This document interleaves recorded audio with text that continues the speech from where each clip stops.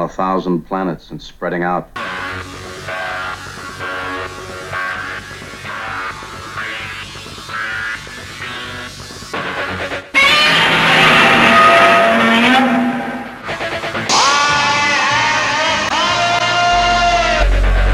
Open the pod bay doors, Hal. Danger, Will Robinson. Danger. Look, up in the sky. It's a bird. It's a plane. To the Batmobiles. May the Force be with you. Who is that masked man? Avengers, assemble. Good afternoon and welcome to the Fantastic Forum. I'm Ulysses E. Campbell. First, some genre-related news before today's discussion.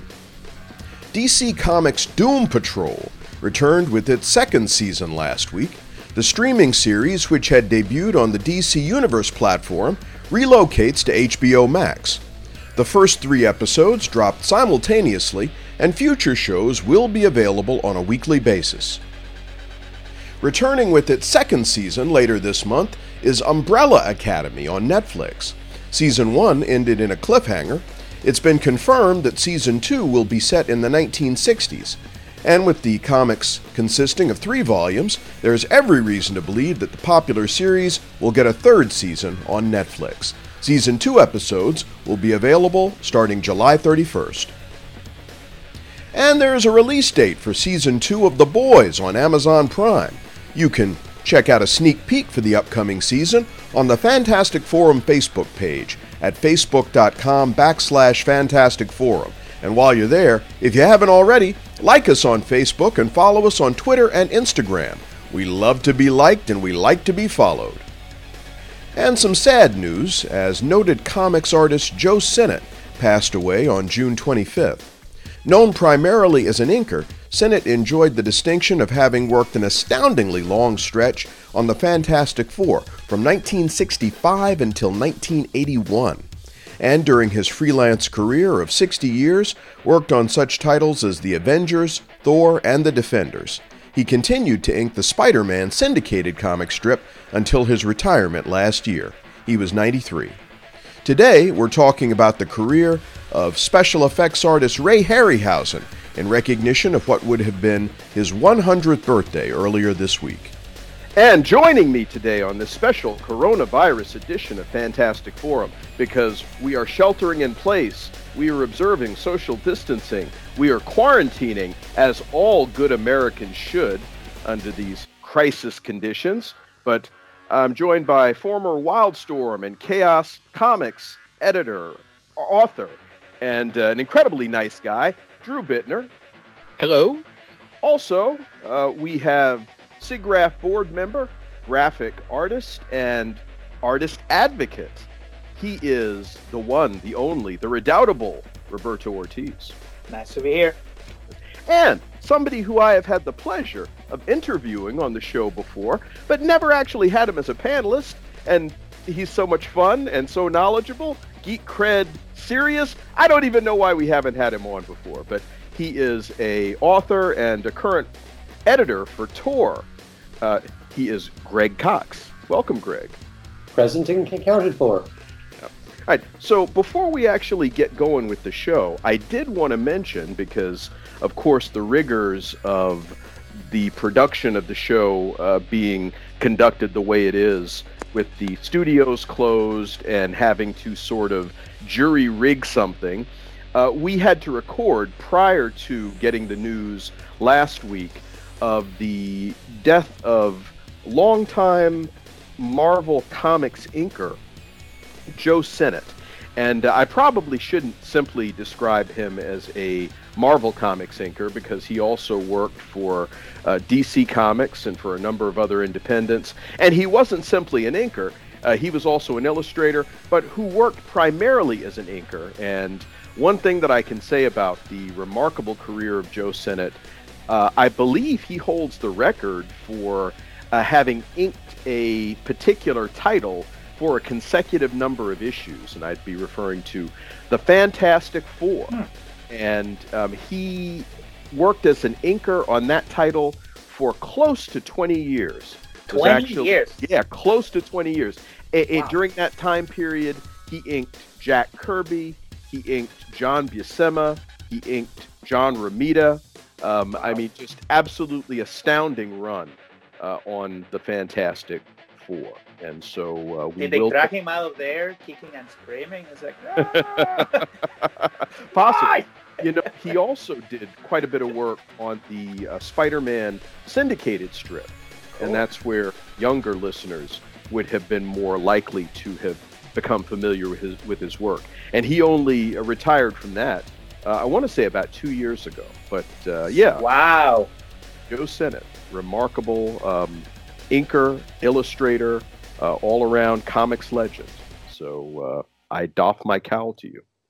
How rare it is for somebody to have a career like that right now in the industry, and to be able to be that consistent. That's impressive. Yeah, well, you know, I mean, meeting deadlines is obviously a thing of the past, but, you know, now it seems as if you have guys who are both writing and drawing with an eye towards trade paperbacks. Yes. And so, you know, they'll do 5 or 6 issues, enough to be compiled in a single trade, and then they're on to number next. I mean, you don't even see the longevity that, you know, for somebody to work on a book for even a year, let alone for a couple of years anymore. So, yeah. The only comparison I can think of is maybe Tom Palmer, who I think did Tomb of Dracula for, like, you know, all 70 issues or so. But yeah, you don't see that kind of run, you know. Yeah, indeed. And Tom Palmer, another one. In fact, he's one of my favorite. I actually, not simply one of my favorite. I would describe Tom Palmer as being one of the top 5 inkers in the business. You know, I mean, he was so versatile in terms of everybody's, the various people who he could ink. And because I think the best inkers, their style changes depending on who they're inking. And, you know, because there are certain illustrators that may need something and some other illustrators don't, you know. So, but I digress. Anyway, so moving along to the main subject of today's show, there's a fellow by the name of Ray Harryhausen. And regrettably, he passed away back in 2013. But June 29th would have been Ray Harryhausen's 100th birthday. And the reason that he is noteworthy is when it comes to motion picture special effects, his name personifies movie magic. And the roster of films that he did, because Mr. Harryhausen, for the uninitiated and for some of our younger listeners, he was a pioneer in stop motion animation. Now, some of you listening will say, oh, what's stop motion animation? Because, of course, we have computer generated stuff today. But stop motion animation was the primary way that you achieved a certain level of special effects back in the old days. And it required creating a armature, and, you know, for whatever character it was that you wanted to animate, and putting either flesh or clay or fur or whatever on top of this armature to create the creature. And then you pose the creature, and you take a frame, and then you move the creature slightly, and you take another frame, and you move the creature slightly, and you take another frame. As you might imagine, a very painstaking way to achieve the illusion of motion. But this is how, in any dinosaur movie that wasn't a Gila monster with a fin taped to his back, you know, for the now. I have no idea what you're talking about. Oh yeah, well, for a man in a rubber suit, you're a graphic artist. Yeah. So, but a roster of some of the films, and I'm not going to name all of them because there's so many, but, you know, starting with Mighty Joe Young, The Beast from 20,000 Fathoms, It Came from Beneath the Sea, Earth versus the Flying Saucers, 20 Million Miles to Earth, The Seventh Voyage of Sinbad, Mysterious Island, Valley of Gwangi, Sinbad in the Eye of the Tiger, Clash of the Titans. Well, as you might imagine, this is a roster of some of the biggest movies in genre history. And I will kind of get the conversation started by mentioning one of my favorite sequences from a Ray Harryhausen film. And it was one I didn't mention, Jason and the Argonauts. But there is a sequence there where Jason and his crew from the Argo have stolen the Golden Fleece, and so the people who own the fleece, I forget the land where they came from. I remember that was where Jason met Medea. Please, Greg, what's I believe it was the land of Colchis at the end of the world. There you go, my man.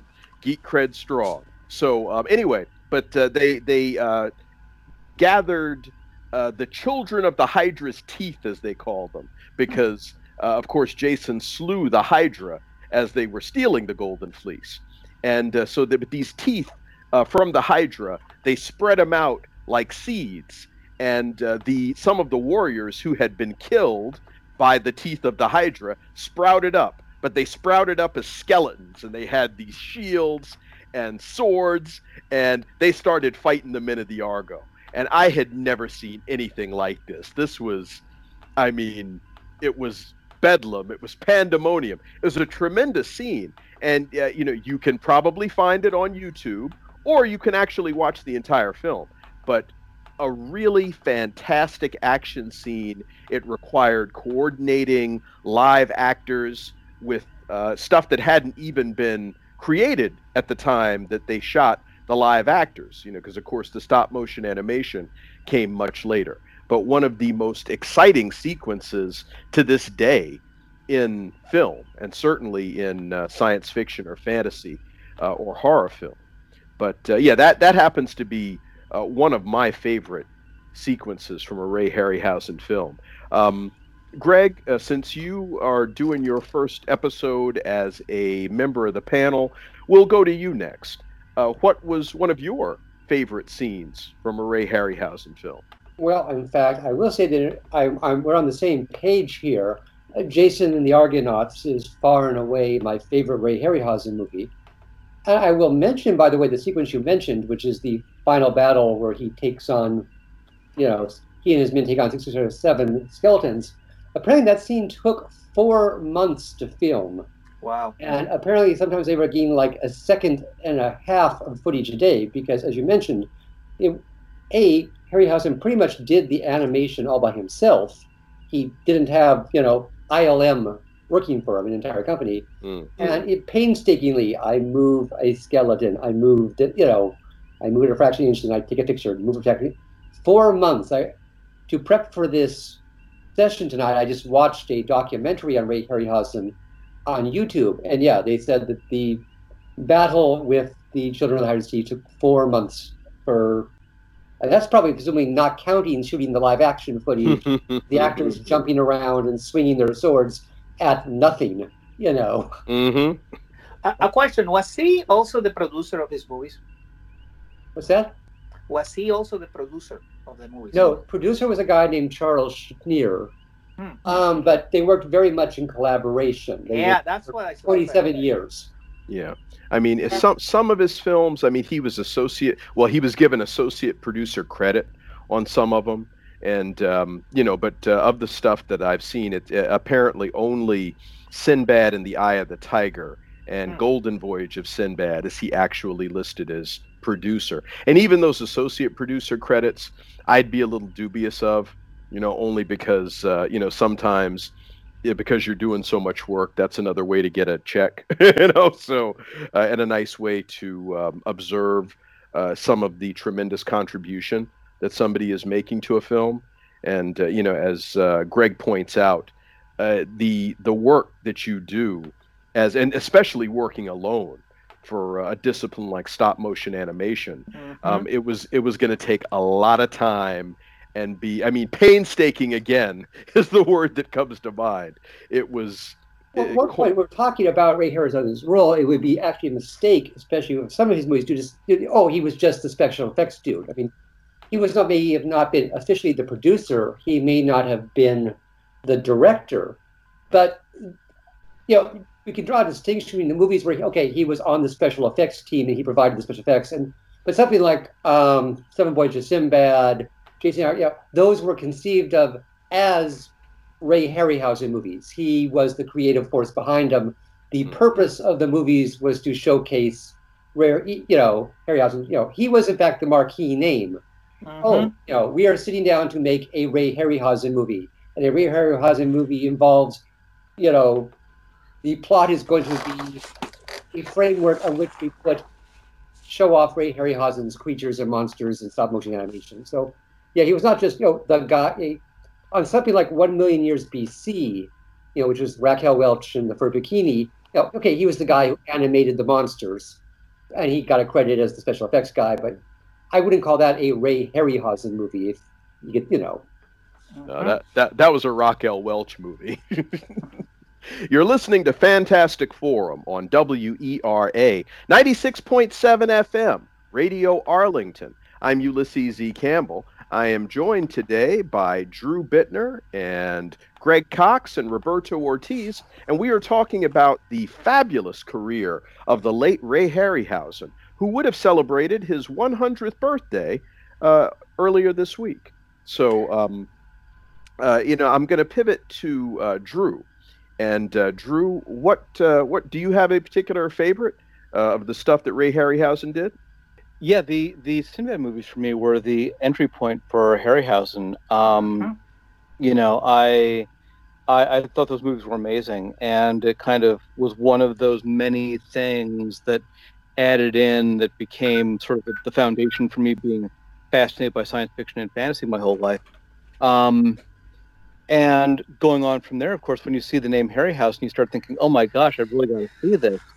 So you watch Mighty Joe Young, which he did with his mentor Willis O'Brien, and you watch Valley of Gwangi, which was based on actually something that Willis O'Brien wrote back in the 30s. So, all these things and all these places that he went to and touched with his special effects wizardry. I mean. And it's not just the things that he did; it's the people that he inspired too. But I know we'll get to that. So. Yeah. And in fact, so Roberto, I understand that you actually met Ray Harryhausen. Yes, I did. I actually have an autographed DVD of Jason and the Argonauts at home right now in my living room. He was, when his book on visual effects came out back in the early O's, he was doing a book tour, and he came to Richmond for a signing, and actually embarrassed the hell out of myself, basically fawning over him. So, but he was a really cool guy, and he basically, and that's one of my proudest possessions, to have basically his autograph at home. So I met him. Cool guy, really. Wow. Down to earth. And what's one of your favorite Ray Harryhausen? I can tell you my favorite memory of something I saw. Seeing Clash of the Titans with my dad in a movie theater was like mind-blowing. That was my first movie-related introduction to him.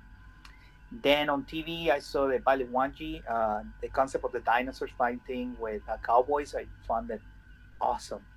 And Sinbad of the Eye of the Tiger, the whole movie was awesome. And that's the thing. That's why I like how he described him. That he's the guy who made awesome visuals, awesome stories, and made them fun. And you can tell how much he loved the craft, because everything was so well designed and so well thought out. I still remember that day going with my dad to see Clash of the Titans, and what impression that movie left on me.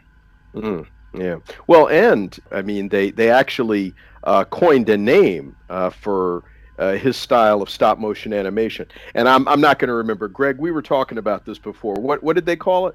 Dynamation. There you go. And then in some of the later movies, they moved on to Super Dynamation.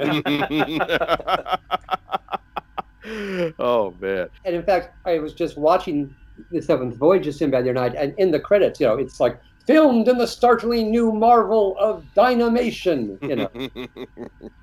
Oh yeah. Well, another one of my favorite Harryhausen pictures is, even though it was one of the earlier ones, Earth versus the Flying Saucers. Yep. And part of what I really loved about that, and all right, this is how much of a geek that I am. So, when I went to Paris, I come up out of the metro, and there's looking at the Eiffel Tower, and all I'm thinking about is the scene from Earth versus Flying Saucers where it's like cut in half. Yeah. And I was like, oh, this is the same angle of the Eiffel Tower as in Earth versus Flying Saucers. It's destroyed. Don't feel bad. I did the same thing when I came to DC and I saw the Washington Monument. I was thinking about the day they are so still. So, yeah, it's a key thing. Yes, but that wasn't a Harryhausen. Oh, hell no. No. Yeah, and the thing about that Earth versus the Flying Saucers, okay, it might be silly, but to me that's still kind of a scary movie. I mean, why? Well, geez, the Earth is getting invaded, and at one point, the female lead, because her dad is a general, and they've like scanned his brain, and he's on board the flying saucer, and they got some kind of beam directed at him, and you can actually see his brain inside his head. I mean, and then the aliens drop him out of the freaking saucer. It's like, yeah, we're done with you, General. Yeah, here you go. I mean, and they were some creepy things walking around with like all stiff-legged and stiff-armed and stuff. I mean, the unknown can be scary, and I'll grant you that maybe the Beast from 20,000 Fathoms, which shockingly holds up pretty well. That was on. I mean, anytime one of these Harryhausen pictures is on, I'm inclined to tune in and take a look. But that Beast with 20,000 Fathoms, I was really surprised at how beautifully the Beast moved and how fluid all of that was. Yep. So like I said, we're kind of round robining it. We'll move on to Greg again next. Well, one thing that's obvious, clearly the guy never liked to make it easy for himself. He was always pushing himself to challenge. It's like, oh, so in Sinbad, I had him fight one skeleton. Okay, in Jason, he'll fight 7 skeletons. Or, there'll be a giant killer bird. But, okay, we'll give the giant bird 2 heads, Oh, with feather. Don't forget that. That has feather. And feather is so easy to animate. So, hey, how hard could that be? Okay, we'll have a statue come to life. Okay, well, the statue will have 6 arms, So you can see there was always challenging himself to, okay, what have I already done? And let's just dial it up. Okay, Medusa, we're going to animate every single snake on her head, Mm-hmm. We're not going to take it easy here. It's like, what have we done, and how can we just dial it up another notch? His whole career, right up to his last movie for the younger people in the audience, and maybe the one they're most familiar with would be what we have to now call the original Clash of the Titans, which is his last film. And right there, you can see, okay, well, I'm going to do Medusa. And I'm going to animate every single writhing, serpent in her head. And indeed, and in Jason, you've got the Hydra. Oh, he's going to fight a monster? No, I'm going to give him a monster with a snake's tail and 7 heads, Mm-hmm. Give me 7 heads to animate one frame at a time. So, just going back to Jason again, which is, again, my all-time favorite. Talos, the giant statue. Talk about scary moments. You've got this to recreate it. There's this giant, colossal statue that seems to be inanimate, and then there's this creaking noise, and it slowly turns its head.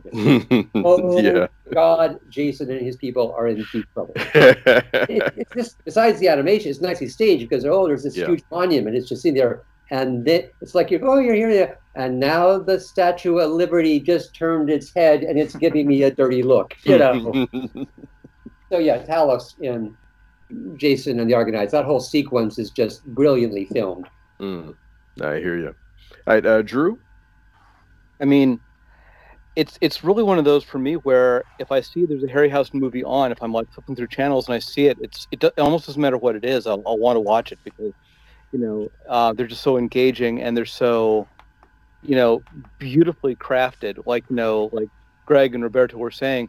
I mean, he never rested on his laurels. He always found something new to do, some new challenge to undertake, and he was working pretty much, late into, I don't know that he was working up to like the year that he passed away, but he was constantly busy, and I think that's the sort of thing that everybody would love to have as part of their legacy, that they never stopped. They always kept trying new things and trying to lift the bar even higher.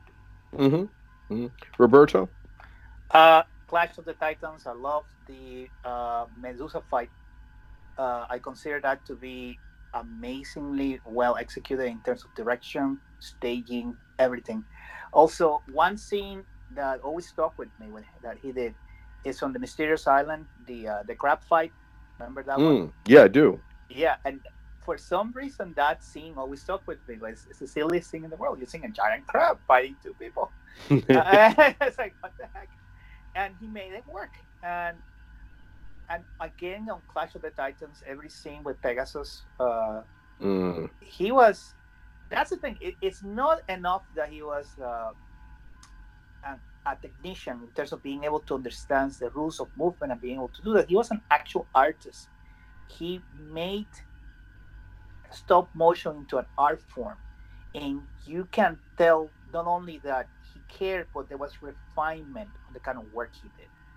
And it's very rare to see a person who do that kind of high quality work that you can put your finger and say, oh wow, that's a Ray Harryhausen movie. That's really polished. Because other stop motion artists have come and gone, but he stays. He's the one who's the legend. Well, the only thing I was going to add to that was the fact that, and I think you referenced this, that he trained with Willis O'Brien. Yes, he did. Who, of course, was the technician responsible for the original King Kong in 1933. Yeah. That stuff was incredibly painstaking, too. And for audiences in 1933, nobody had ever seen anything like that. And so building on that, and of course to have the career that he did, because this was basically go-to special effects, and the incredible roster of films that he did is a testament to that. But that musical cue means that it's time for us to take a short break, because of course Fantastic Forum comes to you via WERA 96.7 FM in Arlington, Virginia. We're community radio, and among other things, what that means is that this is a place where you can get involved.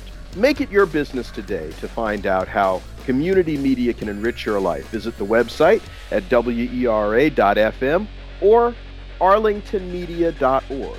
So, what we're going to do, we're going to step aside momentarily while we acknowledge the invaluable contribution of our underwriters and sponsors. We're also going to take the opportunity to promote some of the other fine WERA programming that's coming up later today and over the weekend. But sit tight, because Roberto and Greg and Drew and I are nowhere near finished with you. So we'll be back right after this.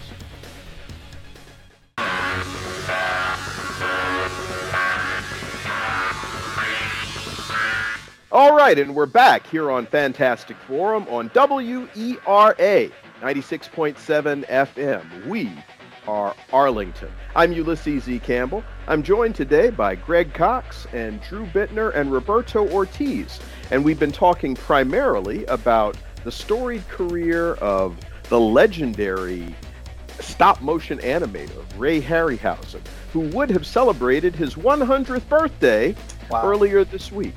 So in observance of his incredible career and the incredible artistry that he was able to accomplish, we're talking a little bit about him and devoting a show to Dynamation and Super Dynamation. But during the break, there was something that Greg had mentioned that I hadn't been aware of. What had you been saying, Greg? Well, I just think now is the time, since we're talking about Ray Harryhausen and his legacy, to mention that, in fact, the actress Taryn Power, who was one of the two heroines in Sinbad and the Eye of the Tiger, actually sadly passed away this week at the age of 66. 66. My God. Yeah, it's too young to be. Yeah, you know. She, just to refresh people's memory, there were two heroines in that movie. One of them was Jane Seymour. Yeah. Somewhere in Time fame. But there was also a beautiful blonde princess, and that was Taryn Power, daughter of the 1940s movie star, Tyrone Power, who was indeed part of Ray Harryhausen's legacy and whom we can take a moment to tip our hat to today. Yeah, absolutely. I hadn't even heard that she died, and I certainly didn't know that this had been Tyrone Power's daughter. I mean, well, it's funny. There was actually they actually milked some publicity out of that because Eye of the Tiger, Sinbad was played by Patrick Wayne, who was the son of John Wayne. Oh. And I keep remember that when the movie came out, there were some sidebars and, oh, look, it's the son of John Wayne with the daughter of Tyrone Power, second generation. No, you're saying it right. You're saying it like the son of on the screen now with Super Dynamation, One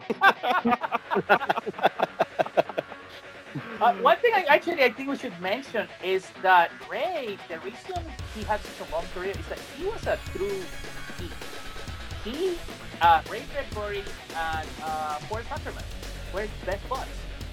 And we owe a lot to the geek culture for those three guys, if you should think about it. Ray Bradbury for science fiction, Forrest Ackerman for basically creating the concept of cosplay and geek culture, and Ray for doing all his contributions to film.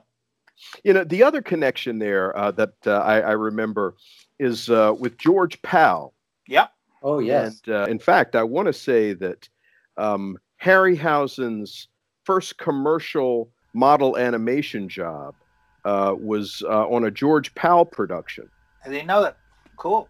Yeah, But getting back to Harryhausen, I'm going to geek out over some more of his stuff because you had mentioned the Valley of Gwangi, which James Franciscus starred in that. And I have only recently found out that the female lead, Gila Golan, who played TJ, and Gila Golan had been in one of those Flint movies, like Our Man Flint or In Like Flint.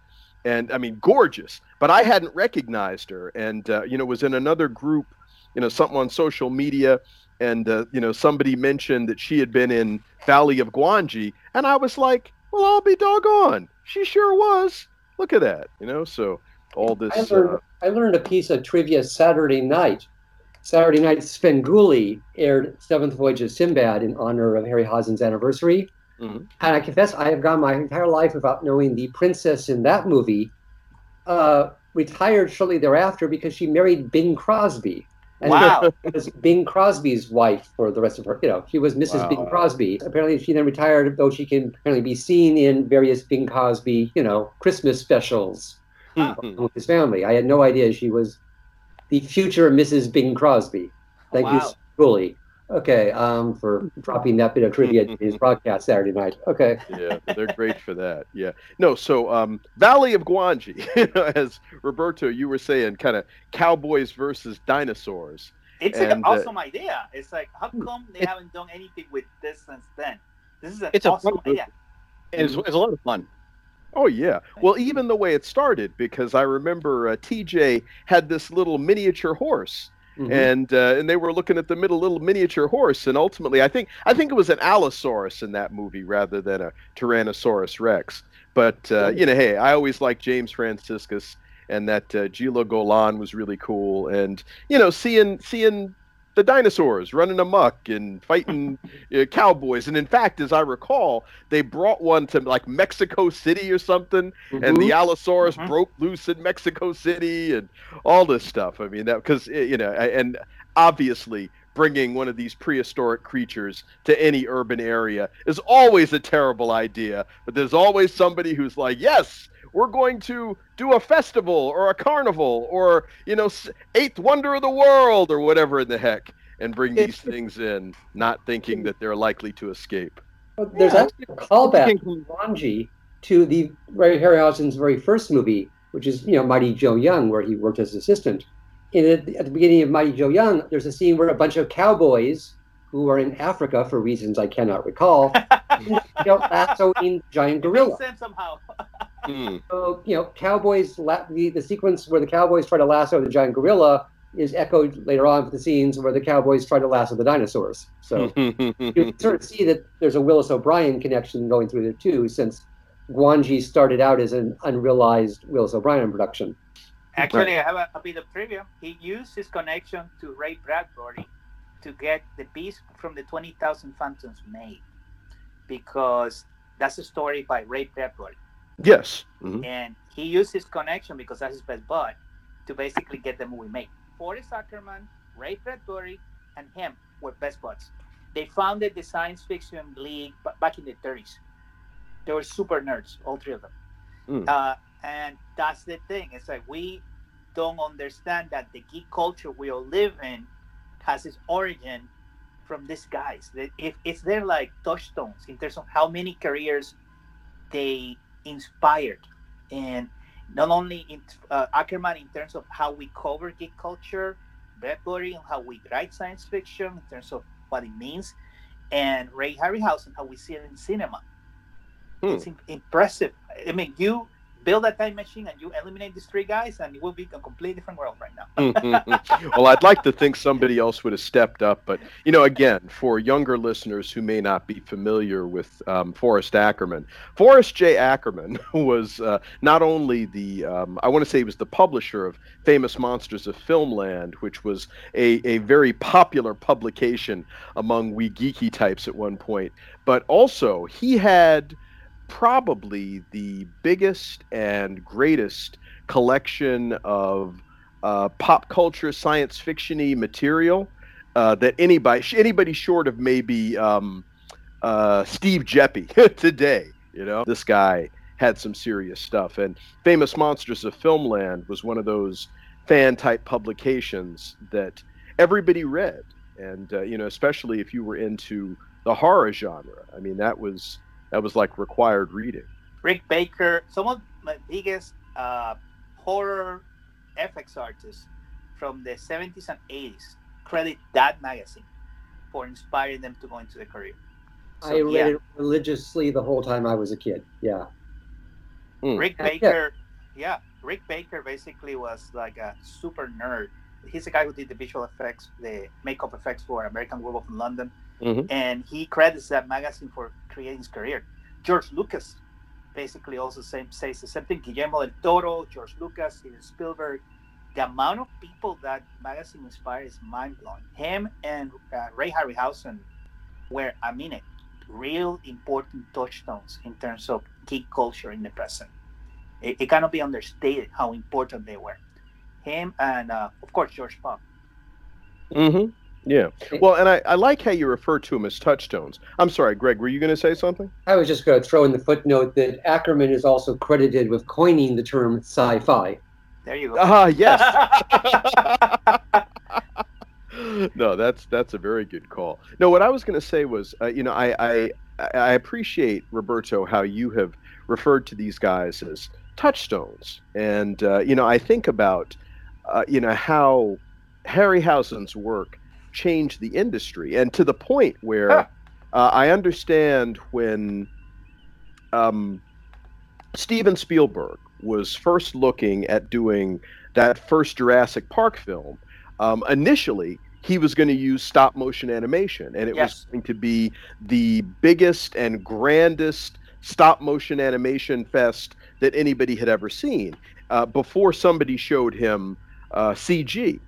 And then even after he saw the CG, because apparently he had lined up some stop motion animation effects artists to do this. And I don't know whether it was that they were trying to avoid extinction or they genuinely believed this, but he showed them some CGI dinosaurs and then some stop motion animated dinosaurs. And I saw this as part of a documentary a couple of years ago. And let me tell you, as much as I love stop motion animation, the CGI stuff was better. And so, but apparently, as the story goes, Spielberg asked these technicians, well, which do you like better? And to a man, all of them said the stop motion animation stuff. But one wonders what might have happened if he had been compelled to go forward and use the stop motion animation rather than developing this whole new technology that has become widely in vogue. So, anyway, you're listening to Fantastic Forum on WERA 96.7 FM. We are your community radio station. I'm Ulysses E. Campbell, and I am joined today by Roberto Ortiz and Drew Bittner and Greg Cox. And we have been talking about the incredible life and career of Ray Harryhausen, who would have celebrated his 100th birthday earlier this week. So we got time for one more round where we talk about Harryhausen or his work. Greg, what else you want to say about Harryhausen and his incredible... One movie we haven't talked about too much is The Golden Voyage of Sinbad, which was the second Sinbad movie that came out in the 70s, I think 75 or so. And that movie made quite an impression on me. I remember I saw the movie, and I think that may have been the first Ray Harryhausen movie I ever saw in the theaters. Too. And I remember I had the novelization with the 8-page photo insert. I had the Marvel Comics adaptation. And I wouldn't swear to it. I mean, I probably knew who Ray Harryhausen was from reading Famous Monsters of Filmland magazine, edited by Forey Ackerman. But I think Golden Voyage of Sinbad may be the movie that sort of, bang, I registered who Ray Harryhausen was and imprinted, and that's a Ray Harryhausen movie. I have to go see it really, that was the one that came out when I was 15. And I sort of, registered who he was and how important he was. I have, since gone back and filled and everything. But yeah, Golden Voyage was a lot of fun. It came out in 75. It was one of the big movies before Star Wars changed everything. And yeah, you had all sorts of amazing features. You had Tom Baker prior to Doctor Who playing the evil wizard. Yes. Yeah. So you had, so that was, I think, I remember going to see that like a Saturday afternoon matinee, and I was 15 years old, and it blew my head, and that movie was a big deal. So yes, we don't want it to be the Jan Brady of Sinbad movies here. We've talked about Eye of the Tiger, but in the middle there was The Golden Voyage with Tom Baker and Carolyn Monroe and an amazing array of Ray Harryhausen monsters. And John Philip Law, who's also in Barbarella. Yes, he was the angel. Yeah. Oh my God. All right. Well, Drew, you're already talking. What else about Harryhausen you want to add? Oh my gosh! I mean, there's just so many things like the centaur fight, the griffin. That battle alone would have made anyone a superstar in terms of effects. But the movies themselves are works of genius. The impact that they've had on science fiction and fantasy filmmaking has been nothing short of phenomenal. I doubt there's more than 2 or 3 science fiction effects experts that could claim to be as widely studied, imitated, and yet unrivaled as Harryhausen. Agreed. Absolutely. Roberto. That's why I asked before in terms of what if he was a producer of the movies, because if he's rare, I forget the name, who also did the visual effects for 20,000 Leagues Under the Sea and The Black Hole, the work for Disney, and also the special effects for Earthquake. Anyway, long story short, what I'm trying to say is that it's very rare to see an artist being able to, in Hollywood, to be able to do his art without being destroyed by the system. And Harry wasn't not one of those guys. He kept working until the end, and the quality of the work never suffered, and it was perfect. When he retired with Clash of the Titans, I mean, I cannot think of a better movie for you to retire in terms of saying, this is what I can do, drop the mic and just live stage life. It's impressive that he could do that, and there's not a single weak link in terms of the volume of his work. That's impressive. Well, just to add to that, because my perception of what Harryhausen did, I mean, he was the #1 stop motion animation effects artist in Hollywood. And so if you, I mean, and his credits spoke for themselves. So if there was something that you needed and you wanted the best guy, I mean, yeah, there were other people, you know, because what you had the crap, I can't think the Christmas cartoons and the stuff like Rudolph and Santa Claus is coming to town and all this. The Rankin Bass productions. Thank you, Rankin Bass, exactly. And so people were doing those, and there were a lot of people doing, because you had commercials and this was a whole industry. But this guy, I mean, if you wanted it and you wanted it done right and you wanted the best, you brought him in, and it always got done. And I'm assuming that he got in on budget and on time, and so I'm not surprised that he is somebody who people kept coming back to, because he was very well established. So and on top of that, I mean, had it not been for the development of CGI, we'd probably still be seeing that stuff. I mean, the techniques that he had refined, because Clash of the Titans came out in 1981, and relatively speaking, that's pretty recent, and that was a big budget movie, and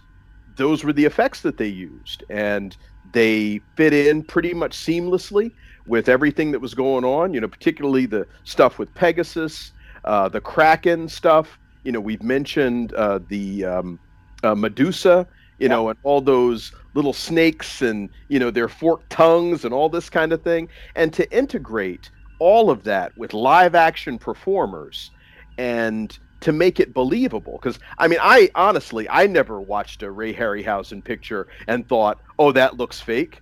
Never once. I mean, the stuff always looked great and took your breath away for the most part, So I don't know what greater testimony there can be for the quality of somebody's work.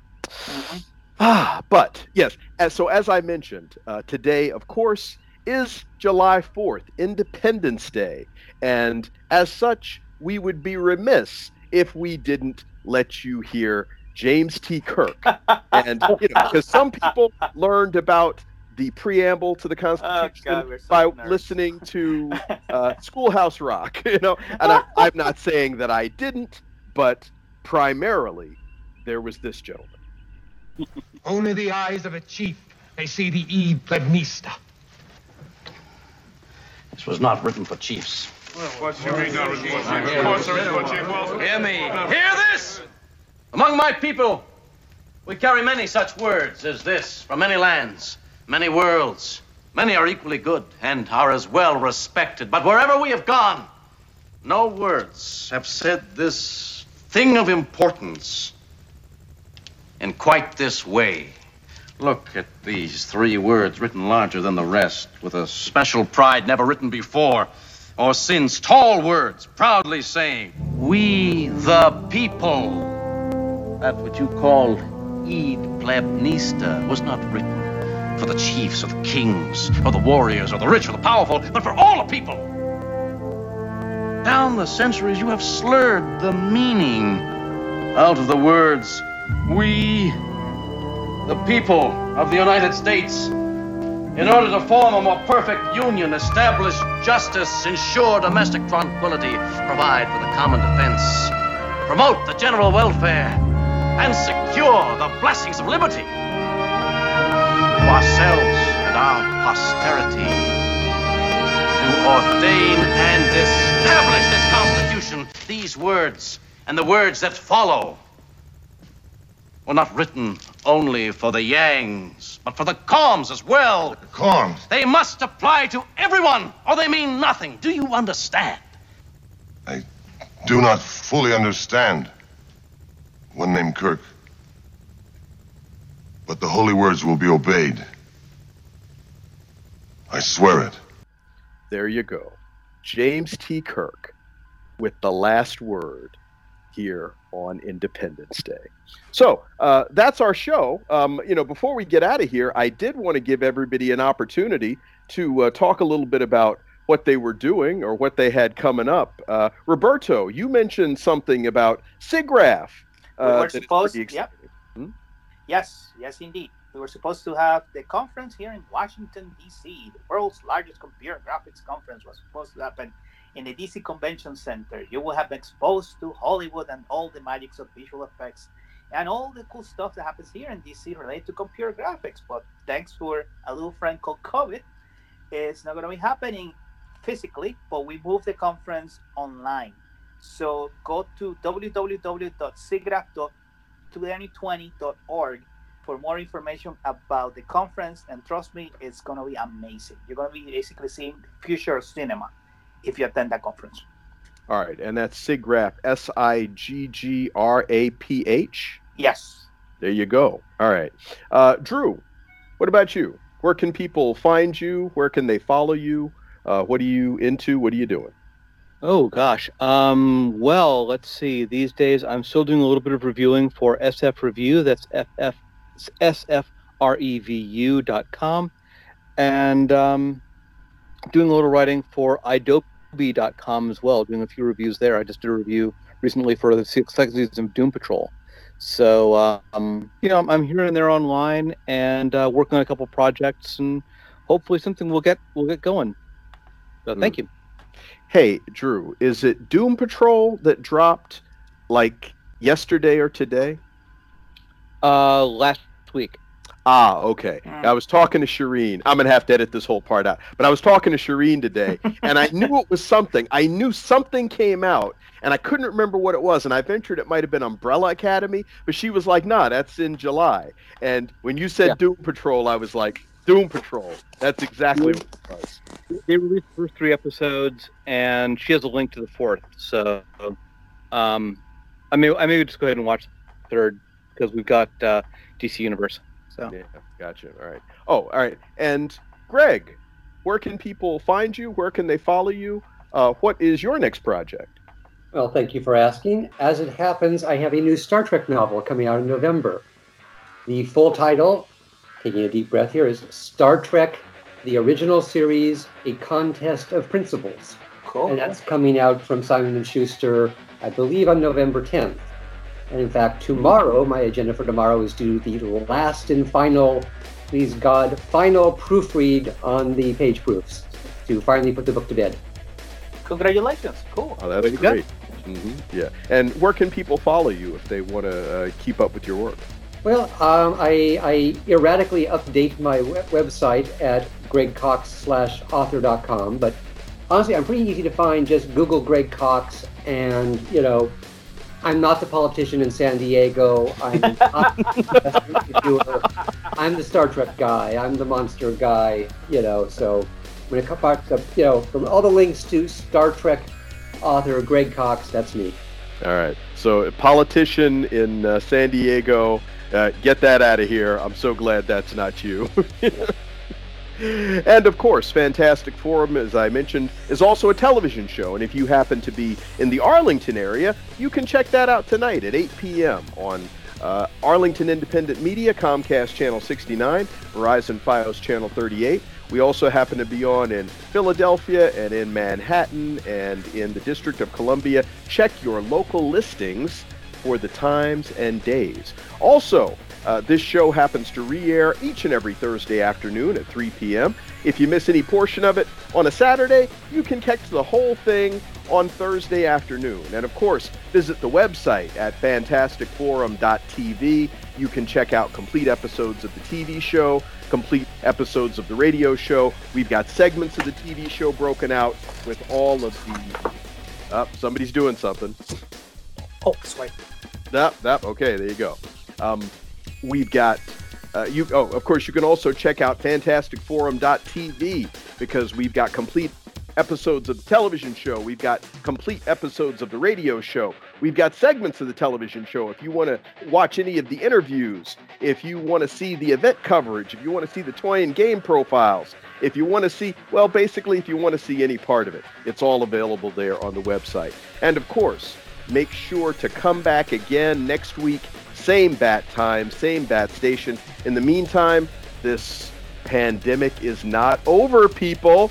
we'd better start acting like we're serious about it before we all become zombies here. I don't think anybody wants that. Have a great Independence Day. Safe weekend, people.